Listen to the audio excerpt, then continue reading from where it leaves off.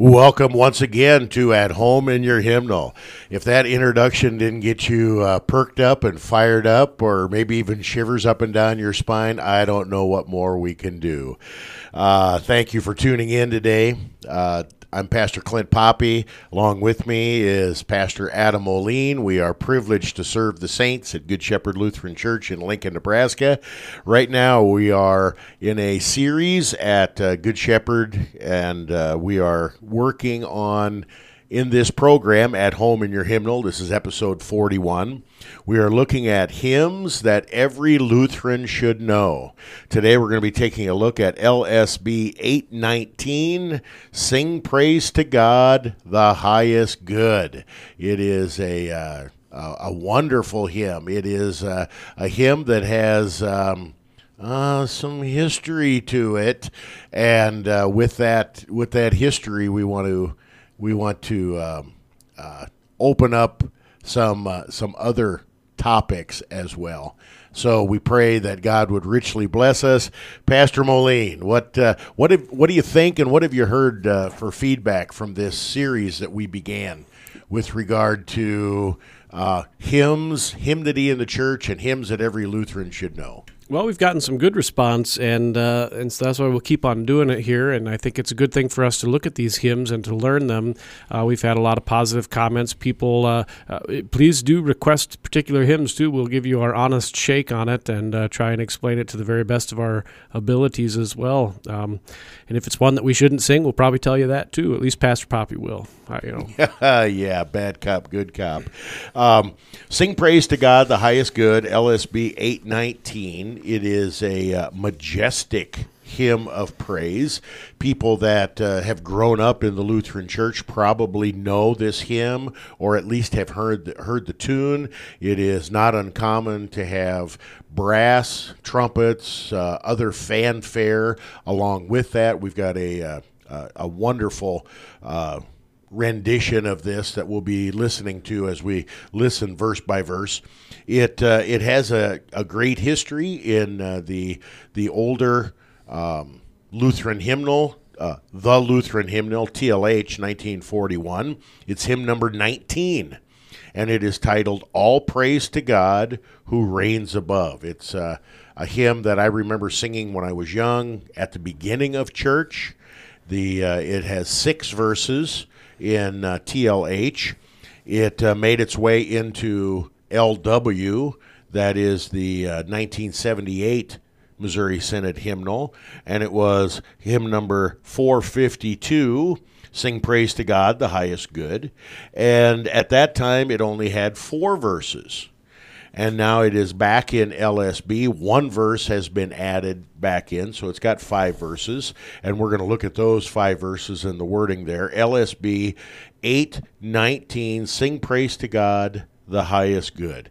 Pastor, a lot of these great Lutheran hymns are in our hymnal, maybe not so much because the people in the pew love them, although that's the case for this one, but many times there's a connection historically to Bach, and you're our Johann Sebastian Bach expert.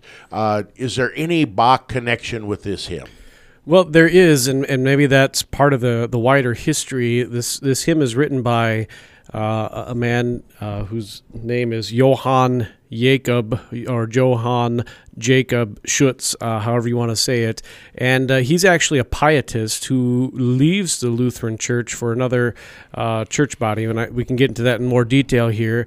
And so he writes a couple hymns that all have this legalistic, pietistic background, and this hymn is one of those, and maybe it would have disappeared except that Johann Sebastian Bach is hired by Christian, the Duke of Saxe-Weissenfels, to write a cantata for his birthday. And so Johann Sebastian Bach, in fact, he writes 3 cantatas for this man's birthday, his 31st birthday and his 43rd birthday, and then also, I don't remember which birthday this particular hymn is written for, but the cantata. So he writes these cantatas for his birthdays, and this is one of them that is based off of this particular hymn. It's cantata number, let me make sure you get the number right, 117, Sie Lob und dem höchsten Gut. And it's written then for specifically this guy's birthday in 1731. Okay, well, that gives us a little bit of that background, a little bit of that history. I'm reading now from the Lutheran Worship Hymnal Companion, and this is what they say about hymn 452 in LW, which is the hymn we're looking at, Sing Praise to God, the Highest Good, LSB 819.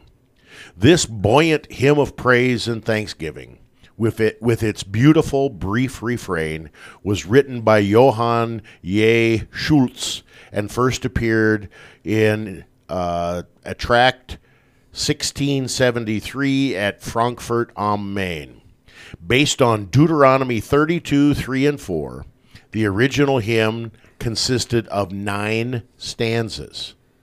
And of those 9 stanzas, the 4 that are included in LW are 1, 3, 4, and 8. I'm not exactly sure. We don't have the original, so I'm not exactly sure how that translates into what 5 we have in LSB. Although Schultz tended toward the mystic in pietism and espoused a separatistic attitude, these are not evident in this lively hymn. The author envisions a congregation about him, whom he instructs and encourages to join him in praise to God. Small wonder that this hymn was soon included in many German hymnals. That's from the Hymnal Companion on Lutheran Worship. Comments on that quote, Pastor? Well, I think the quote that you read kind of helps explain a little bit of what we get nervous about, right? So this guy, to get into his history maybe a little bit more, maybe that's what we ought to do so we can talk about it. This guy is trained to be a lawyer, and lawyers like the details of the law. And this guy gets more and more into the details of the law, not just in a legal sense in the political field, but also in the religious field, and so much so that he begins to influence other Lutherans to be kind of legalists and to be pietists. That's the phrase that we use, the broader term, including one of his friends, whose last name is Spener. Is it Philip John Spener or John Philip Spener, something like that? Yeah, I can look it up here, but anybody who's familiar with pietism knows immediately that name Spener. Because he's famous for having written a book called Pia Desiderata, which kind of influenced a whole generation, multiple generations of Lutherans. And the question behind his book here that Schutz influenced him to write is, if you're a Christian, you have to act like a Christian. And if you don't act like a Christian, then you're not a Christian. And Scripture teaches this, but the problem is that when that becomes the emphasis of your teaching, then everybody starts to act like a Christian even though they don't actually believe like a Christian. And it's the belief, the doctrine, the teaching that ought to inform our behavior, not our behavior that's done outwardly to let people know we're a Christian. That's the key. And so there's this conflict between what traditional Lutheranism is, which is actually traditional Christianity, and this new pietism that says your behavior is the key and important part of the Christian faith. Because the conflict is this: if it's your behavior that matters, then we've taken away from the person and office of Jesus Christ. And there's the problem that this guy started moving in. He also became involved with what's known as Chiliasm, which has its modern-day successor in dispensational premillennialism, and all the discussion about when's the 1,000-year reign of Christ. As Lutherans, we traditionally teach what the church has always taught, that we are in the 1,000-year reign of Christ in the sense that we are in the time of the church. And it's actually been 2,000 years, even though it speaks about it in that nice, complete number 1000. This guy would have kind of rejected that idea and gone into Chiliasm, which is the idea that there is a 1,000-year reign ahead, and it will either be before or after Christ's second return, and it gets complicated. It's probably not worth going into. But so this guy drifts away from Lutheranism after having written this hymn. And that will give us an opportunity to talk about, is it legitimate to have a hymn in our hymnal that was authored by someone that we know eventually contaminated and then rejected what we believe, teach, and confess as Lutherans? We'll save that for a little bit. Pastor, do you want to read verse 1 of LSB 819? Sing praise to God, the highest good. Sing praise to God, the highest good, the author of creation, the God of love who understood our need for his salvation. With healing balm our souls he fills, and every faithless murmur stills. To God all praise and glory. Okay, that is verse 1, and we're going to look at the wording of verse 1 in more detail when we come back from our break, but I want us to hear that verse. I want us to hear that tune, because in order to get that into our brain, the music and the words together are very, very important. So this is verse 1, LSB 819, Sing praise to God, the highest good. Sing praise to God, the highest good, the author of creation, the God of love who understood our need for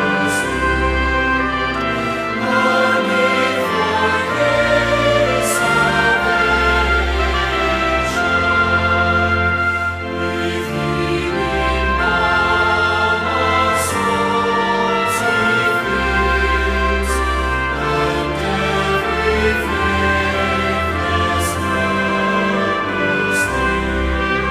faithless murmur stills. To God all praise and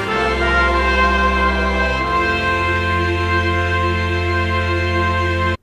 Pastor, that is indeed a majestic tune, and one that is very, very easy to sing and easy to learn with regard to that tune. With just a few seconds left before our break, just a few comments on that majestic praise nature of that tune. Well, it is a good tune, and there's where we have to always be careful when we're looking at hymns. We don't sing hymns because they have a nice tune.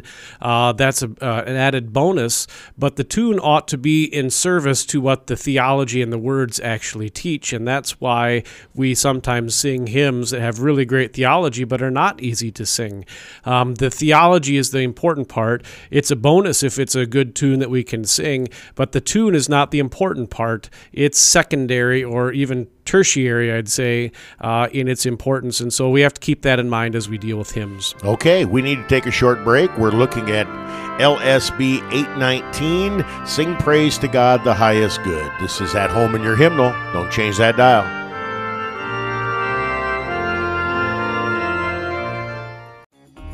You are listening to KNNA LP 95.7 FM, Lincoln, Nebraska.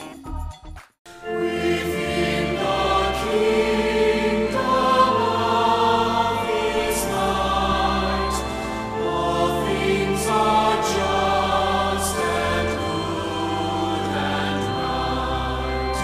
To God all praise and glory. Welcome back to At Home in Your Hymnal. Pastor Clint Poppy, Pastor Adam Moline. We serve the saints at Good Shepherd Lutheran Church in Lincoln, Nebraska. At Home in Your Hymnal is to help you be at home in your hymnal, in the divine service, in your family or private devotions. A few episodes ago, we started a new series talking about hymnody in general. We're going to look at all kinds of different hymnody, seasonal hymnody, favorites, good, bad, ugly. And right now we are looking at hymns that, in our estimation, every Lutheran should know. And we are parking the car at LSB 819. Sing praise to God, the highest good. And we are thankful that you have joined us today. When we, right before we went into our first break, we looked at verse 1 of LSB 819. And we had earlier read that it is based, this entire hymn, which was originally 9 stanzas. It's kind of hard to pick apart a few stanzas when you don't have the whole story, you don't have the whole hymn. We'll be as fair as we possibly can in that. But it's based on Deuteronomy 32, 3-4. Pastor, you want to share those words? Yeah, not a problem. For I will proclaim the name of the Lord, ascribe greatness to our God. The rock, his work is perfect, for all his ways are justice. A God of faithfulness and without iniquity, just and upright is he. Those are great words out of a great chapter. Deuteronomy 32 is an awesome chapter in Scripture. Commend that to you for your reading and studying pleasure. Praise God. Praise God because of what he has done. Praise God because of creation. Praise God because he is just. He is just. And that justice of God sometimes goes by the wayside, especially when justice seems to be in short supply in our world. And that's where we have to be very careful, too, with our praise. It always has to follow after what God has done for us. It can't be solely our action to God unless God has first given us a way to praise him, taught us how to do so, given us his word that we can use to praise him. And I think that's important to point out because in our world today, some people have that kind of backwards. They have this idea that praise is solely my activity, and that's what I go to church to do. And by my praise, I'm earning my salvation and showing God that I'm really serious about this Christian faith. And that is one of those things that is in the pietism that still exists in our world today. God calls us to lead pious and holy lives. Christian piety is a great thing. When Christian piety becomes the lens through which we view everything else, that's when it becomes pietism. And that's the engine that's driving the motor instead of justification, the bloody death and glorious resurrection of Jesus. In verse 1, Pastor, we have, sing praise to God, the highest good, the author of creation. What's good about that line? Well, it is giving us a reason to praise him, and that's the fact that God is the author of creation. In other words, this is attempting to confess the first article of the Creed, where God has given me my body, soul, eyes, ears, and all my members. He gives me clothing, shoes, food, drink, house, home, wife, children, land, animals, and all that I have. He richly and daily provides me with all I need to support this body and life. And that's what God does in creation. All that we know and that we see in creation, God gives to us to take care of us and provide for us. And that's then a reason that we rightly ought to praise him. So we have a reference here to creation, and quite frankly, there are very few hymns in our hymnal that make a direct reference to creation and the fact that God is the one who created. And so this is a good line, and it's an important line. The God of love who understood our need for his salvation. We didn't stay in the first article there very long, did we, Pastor? No, and so we do kind of move here to the second article where we talk about how we need to be saved from our sin. I hope, as we get a little bit later on, we'll see that a little bit more clearly, because I think that needs to be laid out a little bit. If we look at, like, for example, the Augsburg Confession, we have the teaching about God and things like that, but then we also have right after that teaching that we are sinful people in thought, word, and deed, that we don't deserve God's grace or mercy, that we have gone against his word by our own wickedness, and that's then the reason that we need salvation. And I think it's God, then sin, then Jesus, and then justification, if I'm right, in the Augsburg Confession. Yeah, well, you are right. And at this point, and it's early in the hymn, but at this point, it seems to take a lot for granted, and it's using kind of generic terminology and generic language. With healing balm, our souls he fills, and every faithless murmur stills. Wonderful poetic language there. What is it saying? Well, I'd say it's saying that when we're injured and wounded spiritually, when we're doubting, that he takes care of it. And I think that'd be the way to maybe say what he's saying. Best construction, yeah. yeah. And he's not giving us a lot of details on how this is happening. And I suppose, to be fair, using a Pastor Moline colloquialism, to be fair, it could be a reference to the fact that God not only is the creator of creation, but he's also the creator of faith. Every faithless murmur stills. That could be a veiled reference to the fact, to the third article, that the Holy Spirit is the one who calls, gathers, enlightens us. Again, it's a bit generic, takes a lot for granted. You have to read a lot into it at this point in time. Pastor, you want to read verse 2 of LSB 819, and let's see how this hymn progresses. What God's almighty power has made, in mercy he is keeping. By morning glow or evening shade, his eye is never sleeping. Within the kingdom of his might, all things are just and good and right. To God all praise and glory. Okay, so before we listen to that hymn, to that second verse of that hymn, let's take a little bit of a look at what's going on here. So we had creation beginning in verse 1, and now in verse 2, what God's almighty power has made, another reference to creation. In mercy, he is keeping. What part of the first article, especially as we teach it in catechism class, what part of the first article is that last little line talking about? Right. And so we've had this whole big long verse, and I think the thing that it drives home this idea from the article is still takes care of them. God has created all the things in the world, and he didn't just create it and then let things go and run themselves out. He's always still working, or as we hear in Hebrews, he's still, by the power of his word, keeping things in existence and calling them into existence so that they keep on existing, and he still provides for us and makes sure that we have salvation and peace and comfort and clothing and food and all that stuff. The doctrine of preservation, I think sometimes in non-Lutheran traditions, the doctrine of preservation is generally summed up in the word providence. We don't talk a lot about providence because that almost seems like good luck. We don't talk a lot about providence in the Lutheran Church, but other Christian traditions, I think they mean the doctrine of preservation many times when they're talking about the providence of God.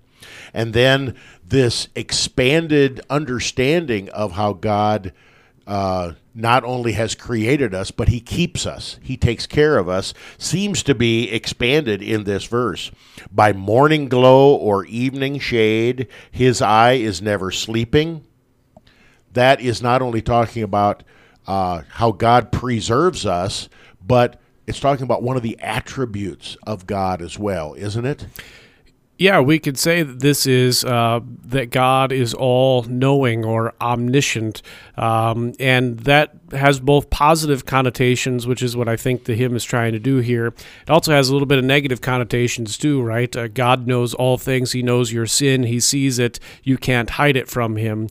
And so we could take that both ways here.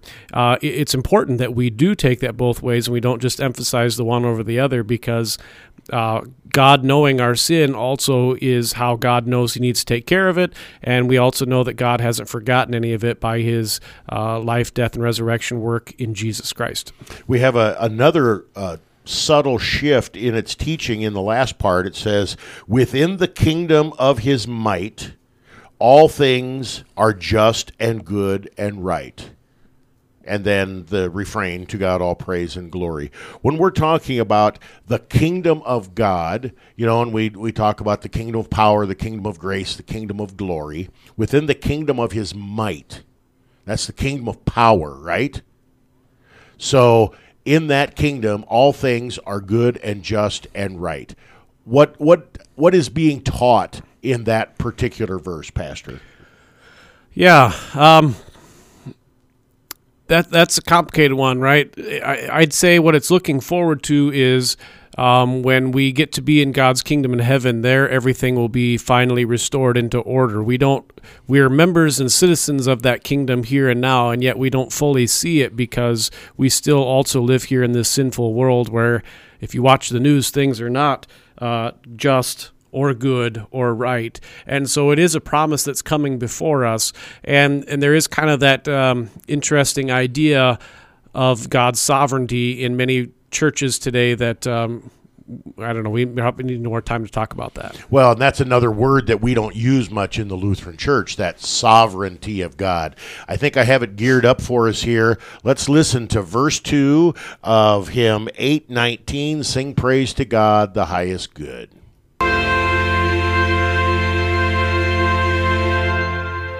What God's almighty power has made, in mercy He is keeping. By morning glory, evening shade, His eye is never sleeping. Within the kingdom of His light, all things are just and good and right. To God all praise and glory.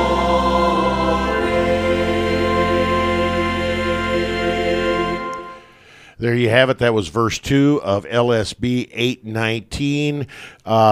The album that we're listening to this from, Heirs of the Reformation. It's a CPH album called Treasures of the Singing Church. The background music, the organ, the brass is simply amazing and majestic, and you can get that album for yourself. Go to the CPH website, cph.org. We don't get any commission off that, but we want to throw some shade out to our friends at CPH for that. We need to take a short break. When we come back, we're going to look at verses 3 and 4 of hymn 819, Sing Praise to God, the Highest Good. This is At Home in Your Hymnal. Don't change that dial. We'll be right back. You are listening to KNNA LP 95.7 FM, Lincoln, Nebraska. We sought the Lord in our distress. O God, in mercy hear us. Our Savior saw our helplessness and came with peace to cheer us. For this we thank and praise the Lord, who is thy one and all adored. To God all praise and glory.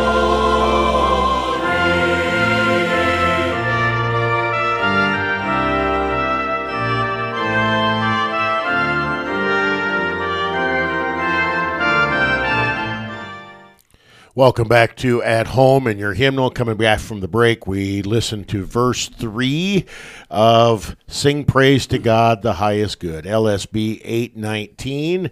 And we've been talking a lot about this particular hymn so far. We have some wonderful music. We have a great tune. We have an awesome refrain. And we have some pretty generic, if not weak doctrine and theology in the hymn. We're going to see here if this hymn can pull out of its nosedive, or if this hymn does not fare quite so well on the what do we call that Wolfmueller thing that we've been talking about? The hymn cruncher. The hymn cruncher. So far, this hymn's getting crunched. Verse 3, Pastor, do you want to read those words? We sought the Lord in our distress. O God, in mercy hear us. Our Savior saw our helplessness and came with peace to cheer us. For this we thank and praise the Lord, who is by one and all adored. To God all praise and glory. Okay, so now, oh boy, we got a little bit of a sticky wicket in this verse, don't we? We do. I mean, I don't know where your sticky wicket is. I'd say look at the order of things. Yeah, we got things confused at best and completely out of order at worst. We sought the Lord in our distress. So is this a Christian who is now in distress and calling out to God for help? Or is this an unbeliever who is asking Jesus to come into his heart? There's the confusion, and that's the sticky wicket for me. Pastor, your comments. Yeah, I mean, that really determines the importance of this particular verse really clearly. If it's a non-Christian, and that's what I'd say it sounds like in that sense, that this is speaking of we called to God because we were in distress, and now the Savior saw us and came down and helped us in our helplessness. If that's the case, then what it almost is, and this would make sense coming out of Pietism and even the small group things that they had brought up, this would be us inviting Jesus to be our Savior sort of talk, and that could be really dangerous and actually is false doctrine. If it's the other way, which would be the best construction, then maybe we have forgotten to say that this person has already received God's gifts and his word, and that's leading then to his calling out to God. And so in either case, it's not particularly good, and in the one is much worse than the other. Yeah, the second part there is what's confusing because it's out of order. Our Savior saw our helplessness and came with peace to cheer us. Now, again, putting the best construction on it, when a Christian cries out in need to God, God answers in Jesus with peace and comfort. I would like to be a little more specific than just those generic words, peace and comfort. But Yes, that's the next part. Yeah. but that is true. But when we have that line, our Savior saw our helplessness and came with peace to cheer us, right after the previous line, that's what makes it really hard to put the best construction on this, because we call in our distress, he sees and helps. It certainly opens the door. Best possible construction. It opens the door to inviting Jesus into your heart. It's not specific enough to close that door. And then, like you pointed out too, it talks about our Savior saw our distress and came with peace to cheer us. It doesn't say he took on human flesh. It doesn't say he went to the cross. It doesn't say he bled, he died, and was buried in a tomb and rose on the third day. It doesn't say that he took all of our sin. It doesn't say that he baptized us. It doesn't say that he feeds us. It kind of just leaves everything very, very generic. Yes, and that's been a theme in this hymn all the way through, the generic nature of the hymn. We do not have an audio recording of verse 4 of Sing Praise to God, the Highest Good, so we're just going to look at the words here, and then we will come back with verse 5, the best verse of the hymn by far. Verse 4, Pastor, you want to read verse 4? He never shall forsake his flock, his chosen generation. He is their refuge and their rock, their peace and their salvation. As with a mother's tender hand, he leads his own, his chosen band. To God all praise and glory. Okay, so he never shall forsake his flock. This is teaching clearly, and this is clearly taught in the book of Deuteronomy. Never will I leave you, never will I forsake you. This is a biblical theme. It is. I'd say look at the way you said it, though, versus the way it said in the hymn, too. There's difference there. I'm trying to be as kind. I really like this tune, and this program is just crushing me. The hymn meter is going to crush us even more. Yeah, but I mean, so to be clear, look at the way it says it. He never shall forsake his flock. It's third person. It's almost like Bob Dole saying Bob Dole's going to be a good president. Yeah. It talks about it in the third person instead of, it could say, he never shall forsake you, his flock, which would be that specific bringing it to us and talking about our salvation. And so it doesn't necessarily put us in the flock that is being saved. It does say the next line, his chosen generation, but it doesn't say who that chosen generation is, and it certainly doesn't say that that's me. Right. He is their refuge and their rock, their peace and their salvation. Again, wonderful biblical words and truths that in the context of this hymn, are very generically stated. And then the last line there, as with a mother's tender hand, he leads his own, his chosen band. That's the second time we've had that word chosen in here. Which is a big thing in pietism. And that's where this language is coming out of, and that's why we have to be careful, and that's why we talked about that history. Okay, so is it wrong to use female imagery with regard to God, as with a mother's tender hand? Doesn't the Scripture do that as well? I was going to say, I wouldn't have a problem with that. Jesus himself says, how often would I have taken you under my wing as a hen gathers her chicks? I mean, so Jesus uses that same imagery, and it's not saying that Jesus is a woman. And so, to use my own colloquialism, to be fair, it's not feminizing Jesus in any way, and yet we still have those unclarity about who he's talking about. Are you among the elect or not? That's the question that this is arising. If you are, this is what Jesus does. If you're not, then this is what you don't have, and it doesn't actually ever tell you where you fall on that scale. Okay. We got enough time here. Let's read verse 5. And then in our last segment, we want to try to talk a little bit more about, we'll do the hymn cruncher. We'll talk a little bit more about pietism and Kiliism and the sad ending spiritually to our author's faith life. You want to read verse 5, and then we'll play that at the end of this program. It is a majestic verse. All who confess Christ's holy name give God the praise and glory. Let all who know his power proclaim aloud the wondrous story. Cast every idol from its throne, for God is God and he alone. To God all praise and glory. Okay, so let's try real hard, Pastor, because I like this verse. Let's try real hard to put the best construction on this. And all who confess Christ's holy name. So we're talking about Christians here. And this is an exhortation to Christians, not only to walk the walk, but talk the talk. Give God the praise and glory.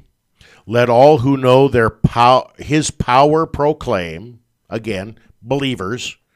We get into this whole "are you a true believer or not a true believer" thing here, but and here we're clear. I mean, now we know we're talking about those who are true believers. It doesn't say that that's us, but we're talking about the church and the Christians now. Yeah, yes. we're talking about capital C Christian church here. Proclaim aloud the wondrous story. That's true. Unfortunately, nowhere in the hymn have we heard what that wondrous story is. That's the problem. There's an issue with that. Yes. Okay, and then my favorite line from this hymn. Cast every idol from its throne, for God is God and he alone. To God all praise and glory. That's a great first commandment exhortation, is it not? It is, in the sense that we should fear, love, and trust in God above all things. I know where you're going to go. Yeah, go ahead. I don't have the power to do it. That was what I was going to say.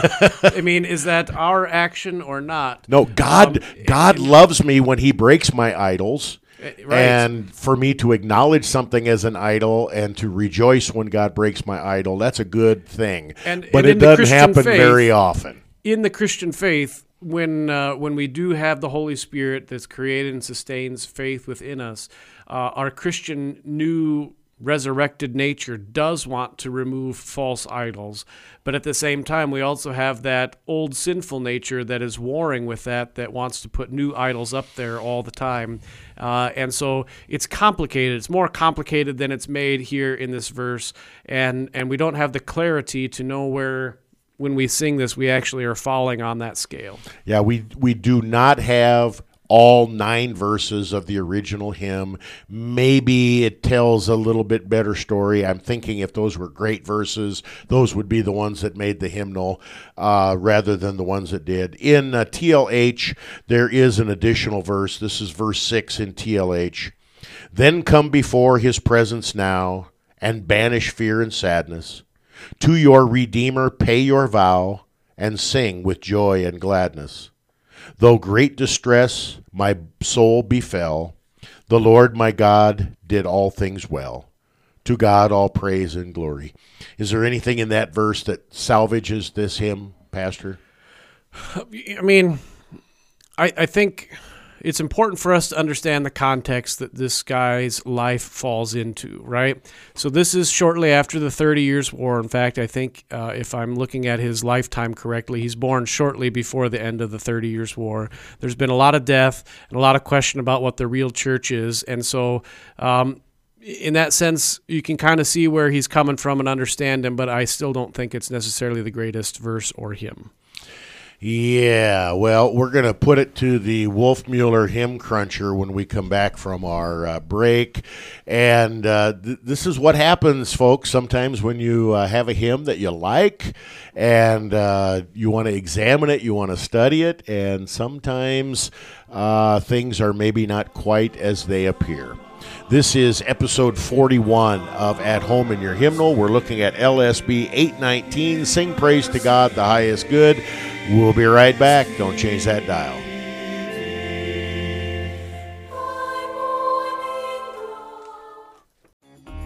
You are listening to KNNA LP 95.7 FM, Lincoln, Nebraska. Welcome back to At Home in Your Hymnal. We're looking at hymn 819, Sing Praise to God, the Highest Good. We're going to hear verse 5 of LSB 819.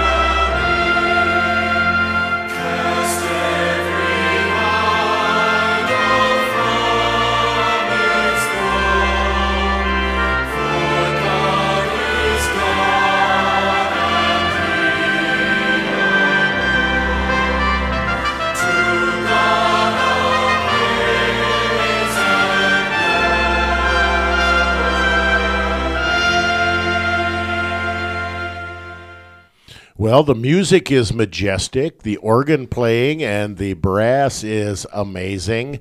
Pastor, holy moly, I don't know what else to say. We have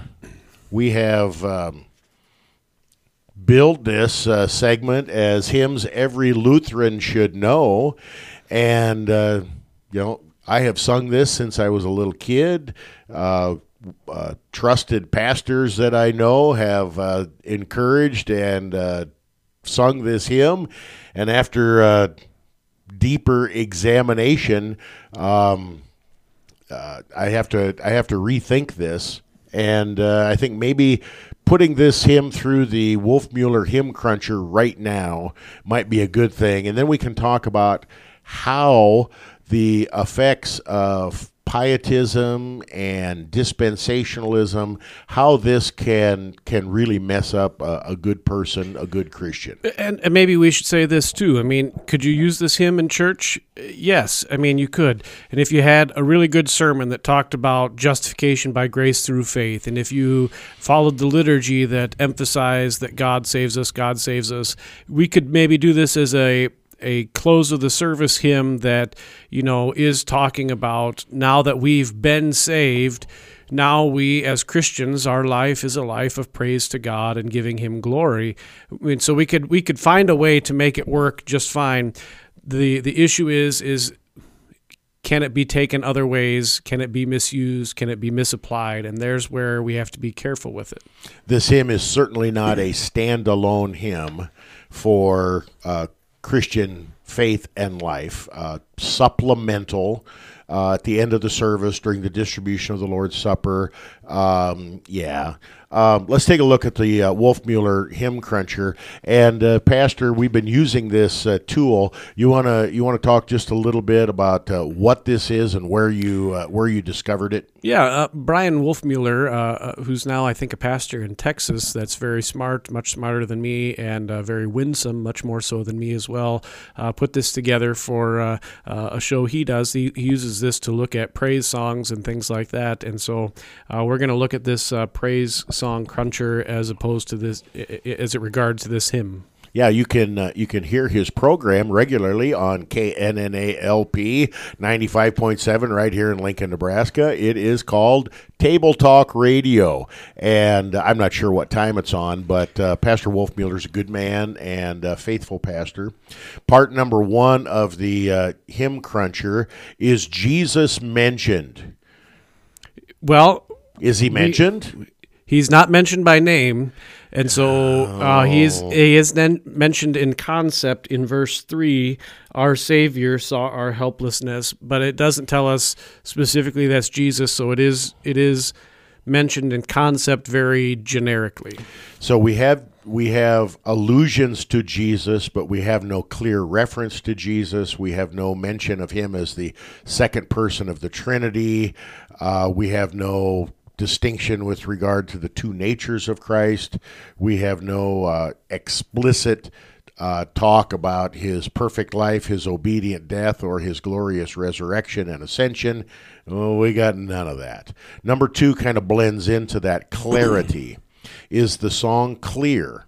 Does it use sentences with subject, verb, object, or sentence fragments? It doesn't really use sentence fragments, no, but it has a different kind of non-clarity, and we've talked about that all the way through. Pastor, what would you say with regard to the clarity that is going on here? I'd say it's unclear in being, it's not specific. That's maybe the way to say it. It's not specific, it's generic, it's general. Christian themes, but not getting into the details, and there's the issue. The devil is always in the details, in the specifics, and in those minor things. And so when we don't get into that, then we leave it open to error. One of the reasons why sometimes hymns or songs are not clear is because of part 3 that he has titled Mysticism, Subjectivity versus Objectivity. Is the song about things that God has done, objective, or about my own emotions and experiences, subjective? Does the song repeat the same phrases over and over in a hypnotic mantra? Well, that refrain kind of does. I think that's maybe one of the reasons why I like it. It does have some very objective things about what God has done. Creation, for example, preservation. It's not as clear and detailed as we would like, but it does have a lot of this emotion and experience kind of talk as well, doesn't it, Pastor? It does, and I think the main thrust of the hymn is what we're doing for God, giving him praise and glory, and so it does put that burden upon our own shoulders in that way. To be fair, you are correct. Number 4, with the Wolfmueller Hymn Cruncher, Law and Gospel.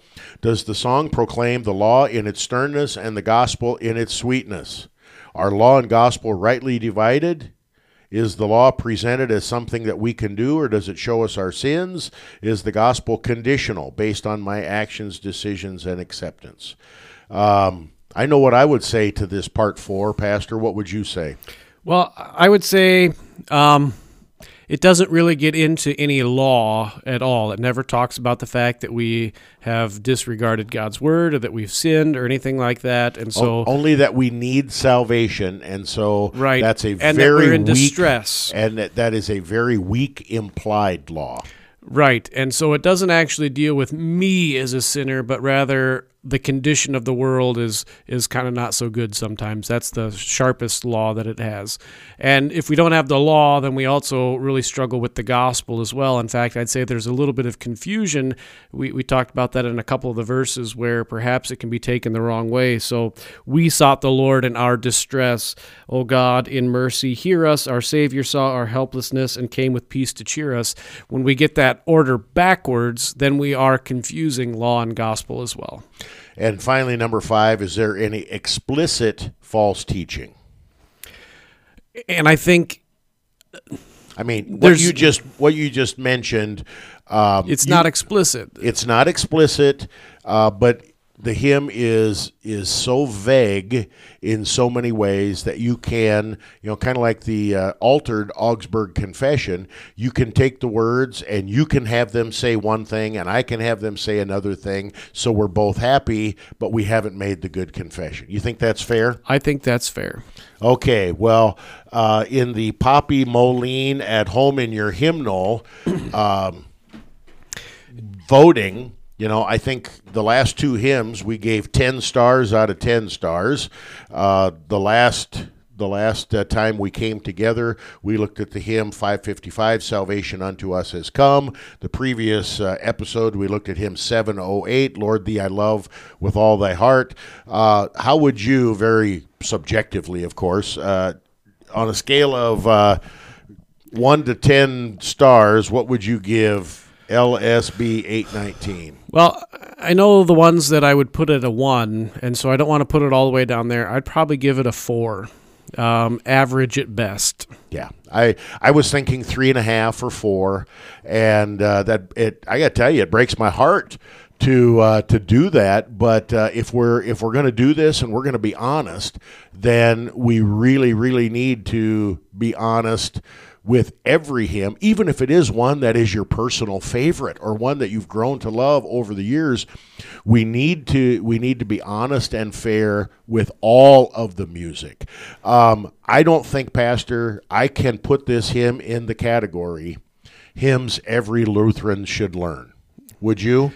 No, I mean, I wouldn't put it at the foundational level that you should study it and memorize it and make it a part of your life. Definitely not.